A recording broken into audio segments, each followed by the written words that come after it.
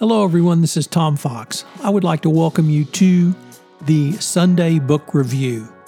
The Sunday Book Review is the series where I discuss books which impact the compliance practitioner, the legal professional, and the business professional.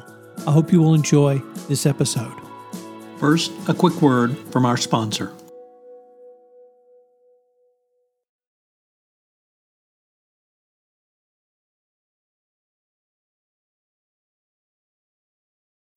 When you need mealtime inspiration, it's worth shopping Kroger, where you'll find over 30,000 mouth-watering choices that excite your inner foodie. And no matter what tasty choice you make, you'll enjoy our everyday low prices, plus extra ways to save, like digital coupons worth over $600 each week. You can also save up to $1 off per gallon at the pump with fuel points. More savings and more inspiring flavors make shopping Kroger worth it every time. Kroger, fresh for everyone. Fuel restrictions apply.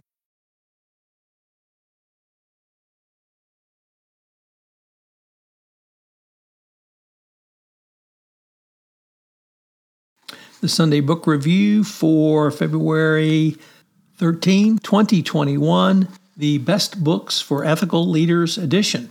This concludes a special two-part episode where I look at the Deloitte Center of Leadership at Notre Dame and their top 10 best books for ethical leaders. Books that, quote, bridge the worlds of business and academia and provide practical insights that help leaders live and work more ethically, end quote. I'm to be exploring the list. We had part one last week, and this week is part two. First up, Chatter, The Voice in Our Head, Why It Matters, and How to Harness It by Ethan Kross, selected by Christopher Atkins. We rarely explore one conversation that consumes our everyday lives, our internal dialogue, our self-talk. Packed with stories, studies, and strategies, Chatter takes us inside the good and bad of our inner voice and shows us how we can harness introspection to help ourselves and others. Next up, Think Again, The Power of Knowing What You Don't Know by Adam Grant. Thinkers and leaders including Cicero, Thomas Aquinas, and Teresa of Avila have often claimed humility is truth. Through insights from behavioral psychology and empirical studies, Adam Grant reproposes a confident humility that recognizes our own blind spots, weaknesses, and deficiencies in both thought and action. Grant proposes that these are not hindrances to good and healthy relationships and leadership. They are opportunities for moral growth and attentiveness to the needs, perspective, and insights of others. Next up, Our Team, The Story of Four Men and the World Series That Changed Baseball by Luke Eplin, selected by Brian Levy. What does a book about the 1948 Cleveland Indians have to do with ethical leadership in business? In Our Team, Luke Eplin tells the story of four members from that team: Bill Veeck, or Vac as in Rack, the eccentric and visionary team owner; Larry Doby, the second man to break baseball's color barrier; Bob Feller, the pitching prodigy turned businessman; and Satchel Paige, the legendary Negro baseball pitcher making his major league debut that year.